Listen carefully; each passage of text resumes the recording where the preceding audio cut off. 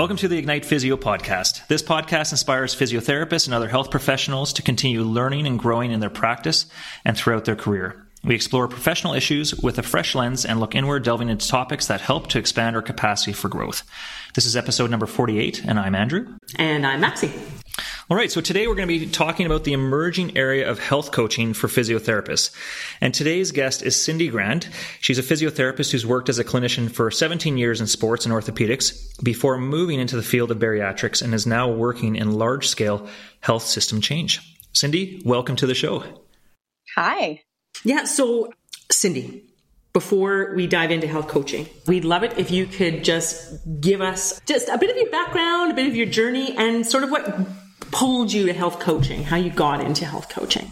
Sure. So I'll start with where I'm at right now. I work for Alberta Health Services, and I'm an implementation lead for the Walter Mackenzie Campus Connect Care team. So I support allied health at the site here, as well as a few other portfolios in their implementation of Connect Care, which is the new clinical information system that's launching in Wave 1 on November 3rd. As you can probably imagine, Connect Care is quite a massive project, and it involves a lot of change. So practice change, process change, behavior change as we move through that implementation process to launch. And so I use coaching techniques almost daily in my practice, as it were, to help coach people through change and to support managers who were coaching their people through change. But where I first became interested in health coaching was when I was working on the provincial bariatric resource team.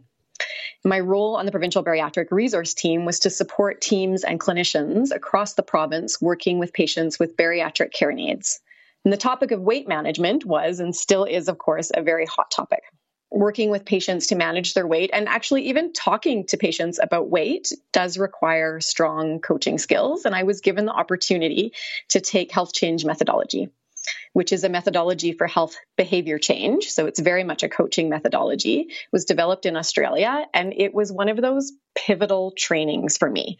You know, as a professional, you take lots of different courses when you're looking at your professional growth, and oftentimes you think, okay, I can take that bit or I'll incorporate that into my practice. This was one where I just thought, yes. And I wished so hard that I had had that training so much earlier in my physiotherapy career, because I could see how that approach and that technique, pieces of it or all of it, could have been applied with every single patient that I saw.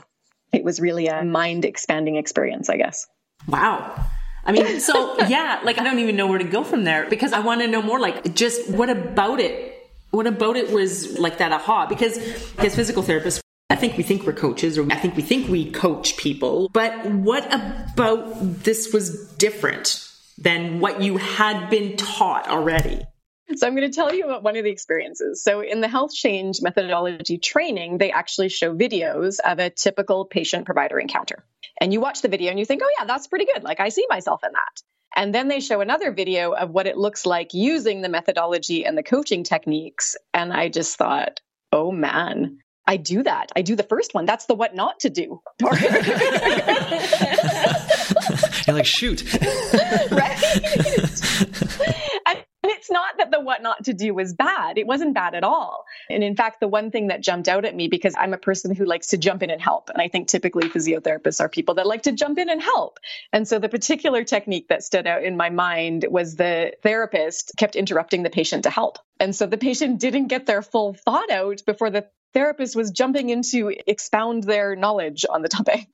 And that's where I saw myself. I was like, oh yeah, I do that. That's so helpful. And then when I saw what happened when you actually let the patient get their full thought out before you expound your own knowledge as the expert, how that really changed the interaction and really changed it in a very impactful way. That's interesting, hey, to see sort of how that dichotomy, that difference between the two, just sort of back to back, really probably puts it in a new light in terms of, okay, this is a completely different way of looking at it. So yeah, let's maybe sort of back up a little bit, for our listeners, what is health coaching for physiotherapists? I'm going to just talk about what coaching is, because I think health coaching for physiotherapists is important, but health coaching is also health coaching, and you can use it in lots of areas of your life. I was saying earlier to Maxie that I use it with my kids all the time, and I use it with my husband. Don't tell him though, because the techniques can be so effective. So I'm going to pull this definition actually from cognitive coaching. Coaching is an effective way to support a person in becoming self-directed. So let's think about that for a minute. Our goals as physiotherapists are often around supporting our patients to be as independent as they can be. This requires that they are self-directed, not physiotherapist-directed. And that represents a significant shift from the old expert-driven model of healthcare to a more patient-centered model. And so coaching refers to the way we approach a conversation with patients when the goal is for them to become self-directed. It's approached in a much more collaborative way that really respects and meets the patient where they are in a non-judgmental, neutral way, and to explore what they know before imparting our expert knowledge and where they're at in terms of readiness to talk about a certain topic or to change something. And that change could be as small as implementing a prescribed exercise or as life-changing as a lifestyle change. Wow. I feel like there's so many keywords in that definition. One of the ones that really stood out to me is this readiness to change. I think that that's something that we always are assuming that patients are ready to change. Or we try and push them to be ready to change. We push them. Or we blame them for not being ready to change. So that's interesting because I think that may be different in some ways than sort of our standard thinking of goal setting, is bringing in that whole readiness component. So that was just something that stood out to me from what you read there. Well, and I think physiotherapists naturally, I'm going to do a gross generalization here. I think physiotherapists are naturally quite goal-driven people. But I think where we can sometimes err is assuming that somebody is ready to set a goal. And so that piece of really meeting patients where they're at, and particularly in health change methodology, there's a lot of steps that happen before the goal setting to make sure that that patient is ready for that piece. And every health coaching framework or training that I've taken includes a section on goal setting and doing that in a collaborative way. But it's really important when that happens. And really important if a patient is not ready for goal setting, then what? Then we don't just kind of brush our hands of it and say, well, they're not ready, so I can't do anything here. There are other things that you can coach them through in order to help them be in a place where they're ready to receive goal setting. Right. So, I mean, two questions come to mind. The first one is, and you may not, this hasn't been, maybe been empirically studied and you have no evidence, quote unquote, evidence of this, but your experience of it is evidence as well. We need to get to the goals, right? As physical therapists, we need to set those goals. Maybe at the end of the assessment, our first session, we need to get those goals set. And within certain structures, right? Within insurance structures, WCB, those sorts of things in reporting, that may be important somehow, like that may be important for the therapist to be able to do. However, I'm wondering, like when we're talking about the speed or the pace or how we get to somebody being ready to set a goal, do you think that by not pushing to get to the goal, you actually get there not just in a better quality way, but also get there in a more efficient way? Yes. That's right. Yes or no? Next question. No, just kidding. I actually do, because what you described is an insurance-driven system or a outcome measure-driven system. But if we're really truly looking at a patient-driven system and a patient is not ready to set a goal, then imagine what that conversation feels like from the patient perspective. It can feel very high pressure. So I'm not ready to make this goal, but now I have this goal that I wasn't ready to make, so I'm probably not going to succeed. And if you're not succeeding, that equals failure. So now I'm not set up for success in that scenario necessarily.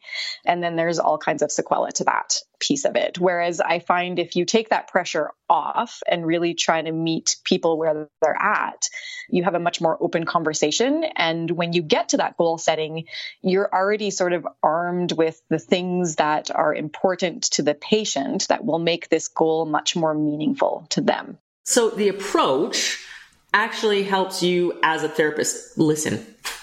Absolutely. You know what I mean? Absolutely. Like it's funny because we talk about structures for patients, but it's really a structure for us to get out of our own way and get out of the patient's way so that the patient you can have those conversations that are meaningful and that they bring things up that are important to them. Absolutely. Yeah. And that it doesn't have to sidetrack a conversation or a history taking, right? I think there's the worry about that too, that, well, you know, a patient's going to like, if I give them too much time, well, we'll never finish, right? What is your experience with that, right? What is your experience with when you allow patients that time? So I think allowing patients that time is really important, particularly when you're establishing rapport. And so with any kind of coaching conversation, with any kind of therapeutic relationship, establishing rapport is key. And in order to have a meaningful conversation, you have to build that trust, and that can take some time. But there's, particularly through cognitive coaching, for example, we spend a lot of time on how to expertly craft a question. And so the way that you ask a question will oftentimes draw out the answer or the general direction of where you want to go, while still giving the patient a lot of freedom to answer in the way and to find out where they're really at. So I think what is interesting too is this idea in your definition of that non-judgment, right? And I'm wondering if you could expand on that a little bit in terms of what your experience has been with that, because I think that that's a really interesting concept. And I think that obviously is something that we've talked about, you know, in terms of therapeutic alliance and all that. That was another word that jumped out to me in that definition. So Michael Vallis is a psychologist out of Halifax, and he always talks about this concept of non-judgmental curiosity. And I love that, because that's really how I think people in general should be approached. I find that there was another quote, and I've lost who the person was, but I just want to, this isn't my own idea, but I think it was even a tweet on Twitter that I read that stuck in my mind. That was about, if you don't understand the behavior of another person, you're missing something about their context. And so rather than jumping to judge, which is a very human thing to do, really trying to understand the context of why somebody is behaving in a certain way is really key. Or not behaving in a certain way is really key. Yeah.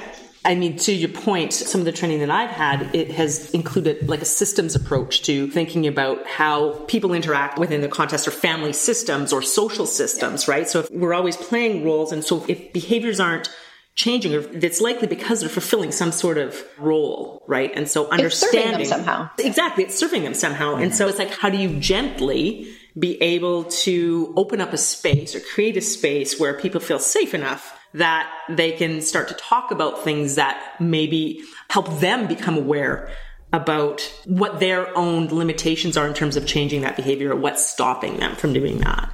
For sure. And, you know, I think back to when I first started practicing right out of school, and I was sort of in a sports orthopedics track. And when a patient would come in and I was treating them for an ankle, I looked at their ankle. And then you start to realize, oh, hold on, the ankle is attached to a whole kinetic chain here. And the kinetic chain is actually in a person. And the person has a whole context of family and social. And it just kind of got bigger and bigger and bigger. And then I wound up in a public health master's looking at socioeconomic effects, and now I'm in large-scale health system change. So that's a little bit of what's the next step in bigness here? Exploded out. But what's been really interesting is coaching techniques can be used at every single step along the way. And they can be used in this one-on-one interaction, but increasingly I also use them in group facilitation. And so it's a really versatile technique and framework to work out of. Why do you feel this is an important area to explore for physiotherapists? So for physiotherapists in particular, we know that we live in a changing world. Our demographics are changing. And so as our general population reflects an increased prevalence of chronic diseases, including obesity, physiotherapists are seeing patients across all care areas who present with one or more chronic diseases as either as the primary issue that they're seeing physiotherapists for, or in addition to what they're seeing a physiotherapist for, depending on your practice area. And whether or not it's the primary issue, physiotherapists are increasingly getting questions about chronic diseases and how to support some of the lifestyle or behavior changes associated with managing and living well with chronic disease. I think that's where health coaching is being most applied. But I really think even, when I think back to my days of trying to convince people that they had to do this exercise 3 times a day, if I had taken a little bit of a different approach in that, it really can be used in all different kind of care areas. I think you bring up a very interesting point about just demographics, like, the global burden of chronic disease and musculoskeletal conditions is growing, right? We're having aging population. It's compounded by an aging population. So as physical therapists, and also you bring in the idea that we've been trying to implement patient-centered care, right? For how long now? How long has that term has been used, and are we doing it? Well, it's almost lost its meaning. You know what I mean? Like, it's one of those words that is just so common. It's a catchphrase. It's a catchphrase. It's a catchphrase or a tagline. Yeah. And this gives you a way to it gives you a how. So it gives you a way to actually operationalize patient-centered care. How do I actually do that? And health coaching approaches are a way. And it doesn't necessarily have to be, we're going to have a coaching session now, but there are some tools and techniques that you can just incorporate into your practice. I think physiotherapists are in a great position to coach patients, like either incorporating it into the daily practice that you already do, or in the area of health behavior or lifestyle change, because we are experts in building strong therapeutic relationships. And I believe the basis of that is trust and rapport. And having good rapport is key to coaching. And often we have more time with patients than other healthcare professionals, and coaching does take a little bit more time. And we have the knowledge base to coach patients in the areas of lifestyle and health behavior change. I don't know, Maxie, if you have anything to add to that therapeutic relationship piece. I see health coaching, there are a lot of overlaps. Like, first of all, health coaching isn't a specific kind of approach. So it brings certain principles to it for sure. And that, like everything that you've said, it is about developing a therapeutic relationship. So it's an approach that helps you enter into an interaction, a clinical interaction. But we were talking earlier, we're actually entering into a human interaction. And that human interaction becomes a clinical interaction. And that developing any way that I know I have certain structures and principles that I follow to will help me ground myself when I was working with patients to develop a therapeutic relationship. And health coaching certainly is a way to do that as well. It's a particular approach to doing it. So. For sure. In one of my trainings, somebody said to me, coaching is a really important technique, but it's also just a genuinely really nice way to be with people. That's a good way of putting it. Which is important. But I think that's helpful, though, because I think a lot of times, too, when you're in that clinical interaction and you've been seeing patient after patient, that sometimes can be hard to sort of really be present and to really be in that genuine place, because it's so easy to shift into that, okay, I just have to see this next patient because I got to see this next patient and I'm running behind 5 minutes and doing this, right? And so I think, so that's good if we have a way to say, okay, how do I sort of come back into that place? Yeah. And I mean, if I'm plugging my own work, right? I mean, go for it. And I am. So many things that you have said, I'm going, I'm thinking of, that's being present. That's being receptive. I would imagine that also taking this approach, maybe it also allows the therapist to be more themselves as well, to be maybe a bit more genuine, and allows or creates that space. I don't know if that has been your experience at all, and that's a pretty big leap to take. But I think that the way you've spoken about acknowledging individuals, right? But also really the body is a central piece of that still, like, and people's goals and their physical goals as well, as they come out from them, right? In a collaborative approach. And then we're talking about alliance. That's what we're talking about. Ultimately, agreement on goals, agreement on tasks, and a bond, and a positive affective relationship, right? And so this approach is about really accentuating the collaborative and really working towards the patient, really pulling that out. So it's humanistic in that, the idea that people want to move towards healing genuinely, whether they know it or not. And so it's about helping them open up to those possibilities within their contexts. For sure. And I think you're right. I think when you've been practicing for a while, it does allow you to be a little bit more who you are. But I think initially one of the struggles for me was putting myself aside. And so that feeds into a little bit of that non-judgmental piece that we talked about. But it also, I remember one of my coaching coaches, when I would ask a question, he would say, "Who are you asking that question for? Because you just asked a curiosity question." And it's your own curiosity that made you ask that question, but it's not going to give you information about your patient or your coachee or where they're at. So thinking about who I was asking that question for, and I'm a very curious, naturally interested in people person. And so to put aside those curiosity questions and get to the coaching questions was something that I had to do a lot of practice, and I still will catch myself doing for sure. And that was driven more out of just your own curiosity, just innate curiosity. It wasn't even necessarily trying to drive back to an expert. Yeah, exactly. Yeah. Which I think it's interesting that you bring that up, because I think what it highlights is that sometimes we need someone else to be able to speak into how we interact with our patients. Do you know what I mean? Like, how often do we actually have someone observe how we interact with a patient? And that is a perfect example of where you didn't even realize that what was going on, right? Yeah, for sure. So let's talk a little bit about this issue of behavior change and why is it important that we look at addressing these health behaviors and, smoking, physical inactivity, all that stuff? Well, again, I think these are questions that as physiotherapists, we're getting more often, partly because we are a trusted health professional. So if we've done a good job of building that rapport and we've created a safe space for patients to bring up those types of issues, and we know that with the changing demographics, these issues are coming up quite a lot. Those questions are presenting themselves to us as physiotherapists. And so for us to have a technique or a way to be able to address that is really important. I don't know if I answered your question properly. Yeah, no, I think that's, because I think sometimes we think, we don't really need to deal with that, but I think it's something that, as you said, is coming up more and more. Well, and I think that also if a patient's opening up to you about different health behaviors or you're noticing those things, even if you don't feel that you can provide that kind of expertise or dive into that, then you can be collaborating with other healthcare providers to do that. That's one piece of it. But I think there is a larger piece that we need to consider as a profession about really who's stepping into our clinic and what are they bringing with them, and the potential for us to be able to provide the best care that we can for people, I think is there, right? Mm-hmm. And so this is one approach that certainly can help us do that, at least uncover some things and guide people if necessary, right? Yeah, I think so too. I think a lot of the comments I would hear would be more to the, I know I should be doing this. And so I think patients carry a lot of guilt with that. And that might be partly just from working in a sports orthopedic environment, that people felt they were coming to that environment, that they should be more sporty or they should be doing more exercise or they should be doing whatever, right? And so a lot of myth dispelling, I think, happens there. But then that can move into sort of those coaching conversations of, with everything you have going on in your life right now, is now the right time for that? Hey, I just wanted to have a quick pause to introduce you to today's podcast sponsor, Sole. They're off-the-shelf moldable insoles, and it's the brand of insoles that I recommend to my patients and have for years.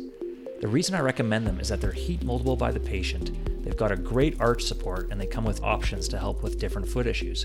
It's really easy for customers to order, and when you refer them to Sole, they get free shipping and 10% off. Make sure to check them out at yoursole.com/health-professionals.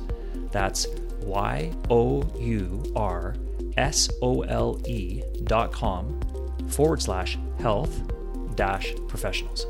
All right, back to the show. Because maybe it's just not. Yeah, and that is a very compassionate response, right? Versus saying there is something wrong, we need to make it right. And just to be able to recognize that there's a time in a season, right, for changes to take place, right? Yeah. And sometimes putting extra stress on people to change something when they don't have the context, they don't have the safety to be able to do that within their social context and their family context. That is incredibly stressful. I almost feel, looking at some of my patients I'm seeing right now, I think I sometimes actually make that decision for them. I'm like, oh, you're not ready to take this on. So I'm not even going to bring it up, but I'm going to make that decision for you rather than actually asking them, is this something that you can take on, right? And it's funny, like how we just do that. At least I do that almost instinctively, where you're like, okay, well that, I'm almost robbing the patient of that opportunity to say, okay, do you feel like you can actually do some physical activity? Like, are you ready for that? And what about that is important to you or not important to you? And, when you start to look at some of the tools and frameworks and you start to look at decisional balance and, okay, so if you kept on doing what you're doing now, what would be the positive consequences? What is it that you're doing now that's serving you? And if you kept on doing what you're doing now, what might be some of the negative consequences? And if you changed that behavior, say you increase your physical activity, what might be some of the positive consequences of that? But what might be some of the negative consequences of that? And that's the quadrant, I think, that we don't always delve into as physiotherapists, because often we don't see any negative consequences of increasing physical activity. It's all good. But potentially there are things like fear of falling. Potentially there are things of I don't have a safe place to do that. Potentially there are other things around that quadrant that we're missing if we're not using a tool like that. Well, I think what's easy too is to often be the one to, as a therapist, to talk about the benefits of doing something without letting the patient talk about the benefits of doing something, right? Because then we're just, again, putting that on the patient as opposed to letting them actually internalize what's the positive of that, right? For sure. And that will change the language, right? So it will change the language from it will increase your cardiovascular ability to I understand what's really important to you is that you're able to walk to the park with your grandchildren that's a block away. And so you can see how those goals will be, the language you'll use will be very, very different with that different approach. Which comes back to what you were saying earlier. We just need to ask better questions. If we want better answers, we need to ask better questions. Yeah, and genuinely with that curiosity, like if we're entering into our relationships with patients from a real curious perspective of, I want to understand you, right? I really want to understand what's happening in your world and what's important to you. That's a hard space to hold, right? Like you've talked about that, Cindy, and I know I've got my own baggage that I bring in as a caretaker, and you know what I mean. Probably that's illustrated more with my family. You know what I mean? But I think that principle of curiosity, right? And that genuine curiosity, not just to want to help, but to want to understand. Right. Yes. Mm-hmm. So what have you found, effective for yourself, Cindy, in terms of maintaining that curiosity when maybe you're in those interactions where you're struggling to do that? Like, is there anything that you found helpful? I really do fall back on that quote of if there's something here that I'm not understanding or something here that doesn't jive with my perception of the world or the person or the situation, it's because there's something about their context that I don't understand. And so then I try to seek that understanding so that we can come to a place where we have, if not mutual agreement, because that's not always going to happen, at least a mutual understanding of where things are at. Using that as the sort of the anchoring principle, really. Yeah. That piece is the understanding and that non-judgmental curiosity. And I mean, judging is a very human thing to do, and we do it, and we're going to do it. And those judgments will enter our minds. And part of it is recognizing when those judgy thoughts do pop into your head, that that's what it is, and dismissing it, right? So, and a lot of that is just being aware of your own biases and really examining those so that those extrinsic biases are socially constructed. And you can't necessarily, even once you're aware of them, eliminate them altogether. But you can recognize when a judgmental thought has entered your brain and then let it go. Those are some of the personal growth pieces. Right. And I was going to say, it sounds like also this training, we talk about reflective practice. Being reflective is a competency, right? Yeah. One of those competencies, right? Like amorphous, right? Like, what does that mean? How do we do it? What am I learning? And so it sounds like this approach and going through the training has really helped you reflect on yourself and the way you help construct that interaction and what happens within that interaction, how you influence it positively and not so positively. Yeah, for sure.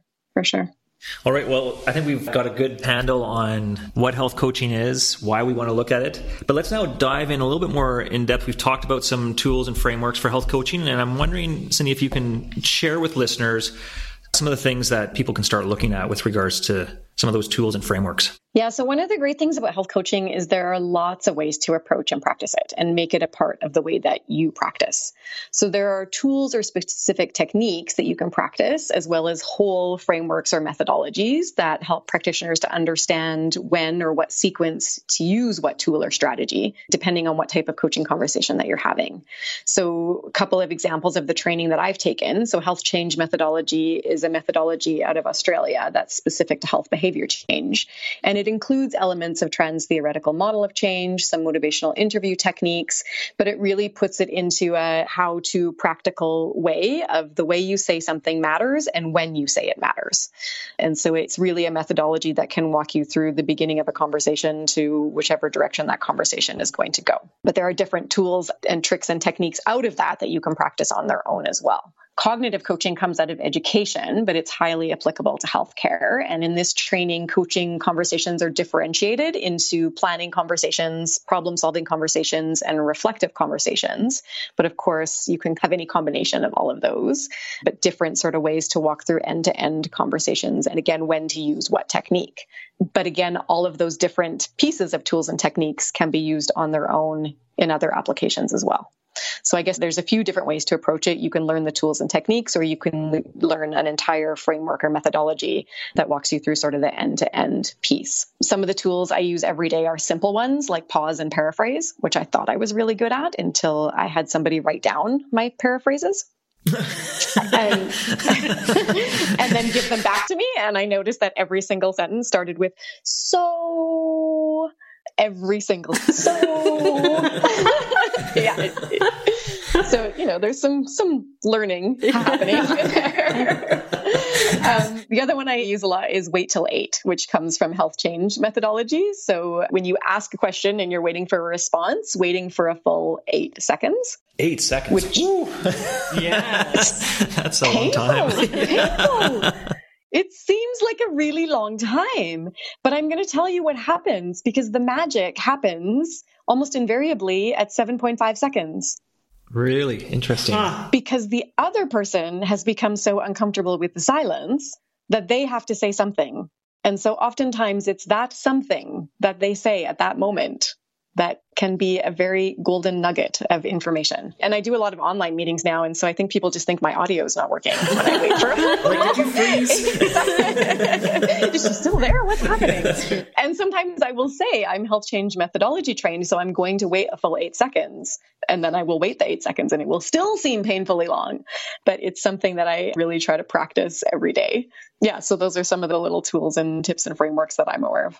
And so our perception of time, when you think, oh, well, we don't have time to, it's like when 8 seconds feels like much longer than that, I think our perception of time may not be so accurate, so. I think that's part of it too, is this discomfort with silence. Treating patients, I always feel like someone's got to be talking, because if someone's not talking, there's, like whether that's me telling a joke or a story, or whether that's during the assessment, a history, you're like, okay, you've shared. Okay, now I'm going to ask the next question. Like there's sort of that small amount of quiet in that, right? That it's going to be a challenge. It is. But if you think about those people who need time to process, right? And need time to really think about what it is that you've said to them or the conversation they're having with you, that 8 seconds probably seems too short for them. And so it's a really interesting space. So try it at home and see how that goes for you. I know this is a complete rabbit hole, so forgive me before I jump into this. But what this brings up for me is the issue of body language as we are interacting with our patients, as we're engaging in these conversations. For example, you're waiting 8 seconds, or you're asking those questions in terms of what are the benefits or what are the negatives of this positive change. What are you looking for? Like, what are you picking up in terms of body language? Because I think that that's something that, we're always we're talking about the verbal communication, right, with the patient, but I'm just interested to know, you know what I'm saying? Yeah. In terms of that nonverbal. And I'm just wondering, do these health coaching methodologies and frameworks talk about that level of interaction? Absolutely. Yeah, absolutely. Because it's so much a part of building rapport, for one.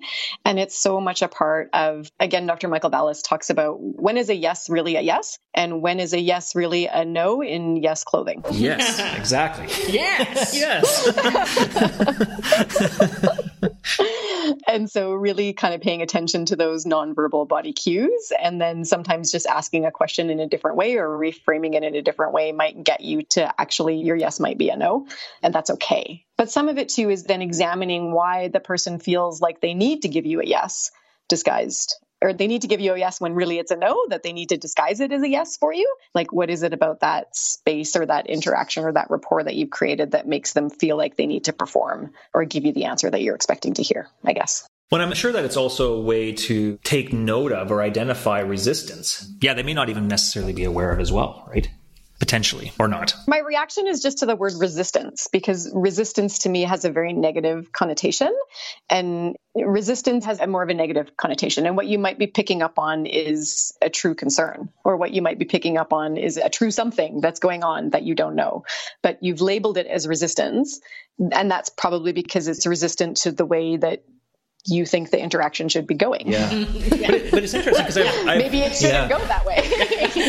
And I think that language, I just use that because I think it's from what I've read in motivational interview, and they talk about rolling with resistance and this type of thing, right? And so that sort of ambivalence to change and But I mean, language obviously is hugely powerful when we are looking at that, right? So yeah, it's true. Is that really the right word to use when we are seeing maybe an incongruency there? Or somebody is quote unquote resisting or not, but why? Like, what about it? What about that, is the case if you hold on to the principle that people naturally want to move towards healing, something better, right? So, and so if they're not, like, what about that? Yeah. And, I just want to go back to the wait for 8, because I think it's people who maybe, need that time to process, the more internal processors. I'm not one of those. I'm a talker processor.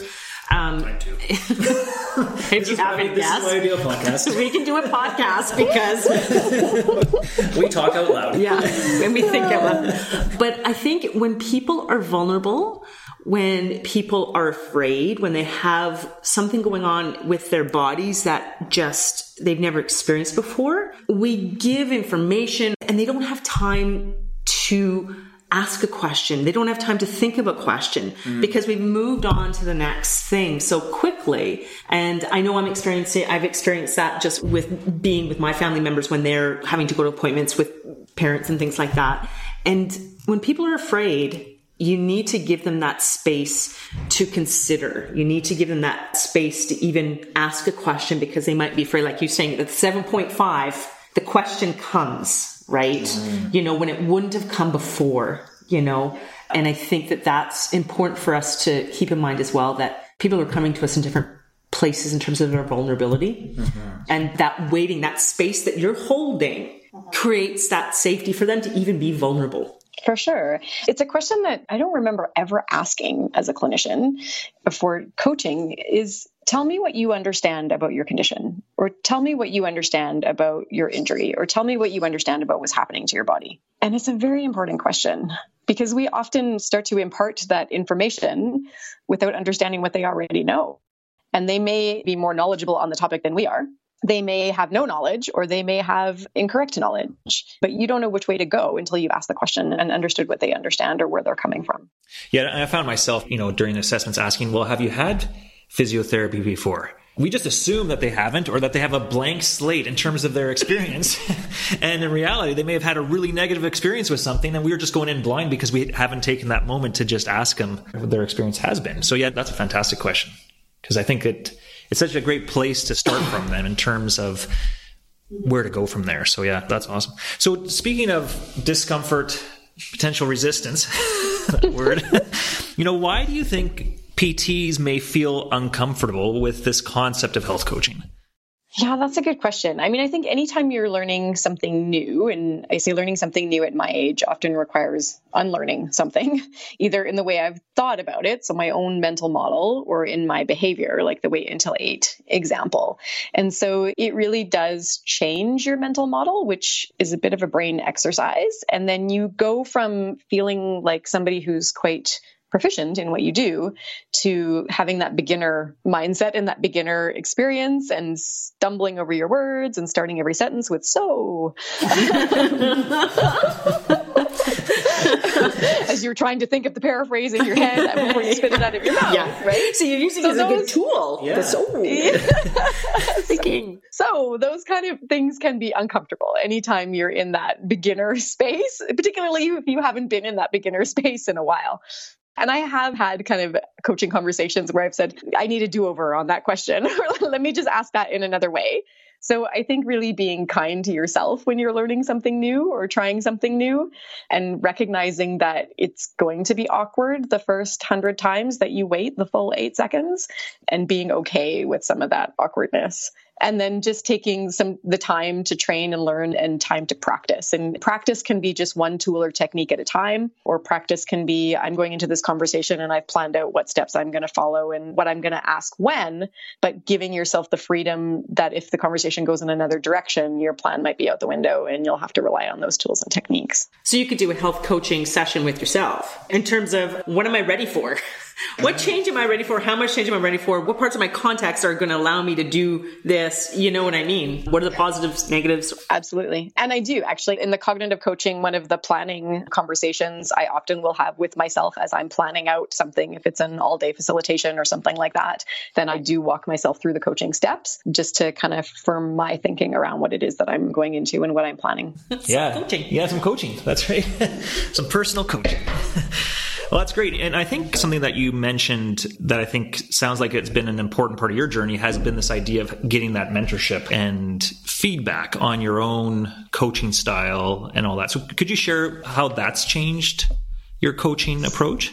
Yeah, for sure. I think oftentimes for me, when I would go to a course and learn something new, then I would be practicing gangbusters for the first 2 weeks after the course. And then I would revert back to my old habits and my old practice. And then I would still pull on some of the tools and techniques, but I wouldn't necessarily be practicing it in as fulsome way as when I would come out of the course or the learning. And I think that's a normal human state as well. But having some coaching calls or practicing even on myself or with my family or those kind of pieces has helped me. And I'm still, I would say, in the very beginner stages. I would like the coaching to be a very natural part of the way that I approach humans all of the time. It's not yet. That would be my ultimate goal. But I think having that structured practice time will help it eventually become a more natural piece. Yeah, I totally resonate in terms of what you're saying around taking a course or doing something, diving into it, being gung-ho for 2 weeks. And then you're like, oh, I have completely reverted back to the way I was. Aside from maybe one little change. And so I'm a big believer in that too, in terms of we need that ongoing accountability and input so that we can start to create new neural pathways, new behavior change within ourselves, not just in terms of our patients. For sure. And you move through those stages, right, of becoming kind of unconsciously incompetent to consciously competent. And, you're walking through all of those stages as you're learning. And so I think when you're in that trying to be consciously competent, it's important to be a little bit more structured around what you're practicing before you can kind of evolve into that unconscious competent phase. I mean, with other sorts of courses that we take and skills that we learn, whether they mount you with like specific treatment techniques, there's a lot of people taking them. And so, there may be other people in your clinic that you can bounce things off of, right? Health coaching or more psychologically driven approaches don't necessarily have that immediate kind of social network, but I think that can be a level maybe that we can get to in terms of our own profession and going, actually, let's develop some social networks around how we engage with patients, like Blint groups, right? Mm-hmm. In medicine, it's not a new concept, mm-hmm, right? Mm-hmm. But I would like to see that sort of support come through because we learn from one another. We learn in relationship, mm-hmm, and we learn over time. So we learn through situations, social interaction, and over time. And so to have that engagement, I think is important. But your self-engagement, right? That reflective, we can go to reflective practice theory, like Sean's theory of reflection in action, reflection on action, but also that engagement with others, mm-hmm, because it presents some accountability, but you also learn as you're in a relationship. Mm-hmm. Well, I think that this is a good segue in terms of a toolkit that has been developed by Physiotherapy Alberta.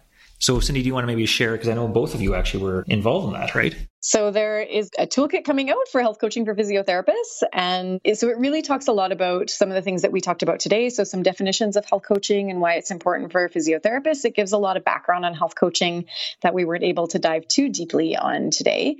And then I think most importantly, it comes with a lot of tools and resources and ways that you can take action if you're interested in learning more about health coaching on lots of different levels. So that specific tool and technique piece, but also on that large framework or methodology technology piece. And so it's really exciting to see that coming out from, for our profession and from Physiotherapy Alberta. And it was a really nice collaborative project to work on as well. And we'll make sure to include the link to the toolkit in our show notes. So for listeners, you can actually access that by checking our show notes, and it'll be on the Physiotherapy Alberta website. So you've spoken about an author, Michael Vallis. Michael Vallis, yes. Yes. Can you spell the last name? Yeah, Vallis. Llis. So that's Michael Vallis, everybody. Yeah. He sounds like a real gem. So I'm gonna have to check him out. Check out some of his writings. Awesome. Well, hey, Cindy, this has been great jumping on this podcast recording and hearing about your journey with health coaching. And I think it's just been so many great pearls that you've shared today. I think it's been, it's been awesome. And I really hope our listeners have enjoyed this episode as well. Yeah. Just want to thank you again for taking time out of your day to join the Ignite Physio podcast. Oh, thanks for having me. This was really fun. Yeah.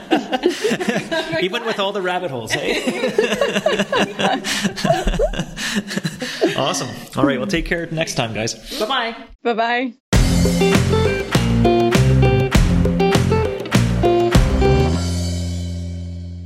Well, I hope you enjoyed the episode. It's great having you on the show today.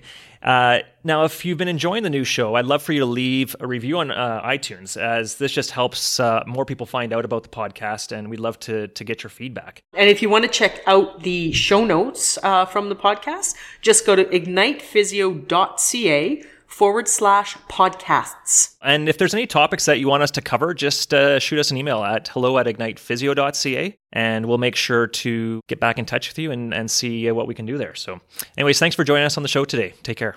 All right. Bye-bye.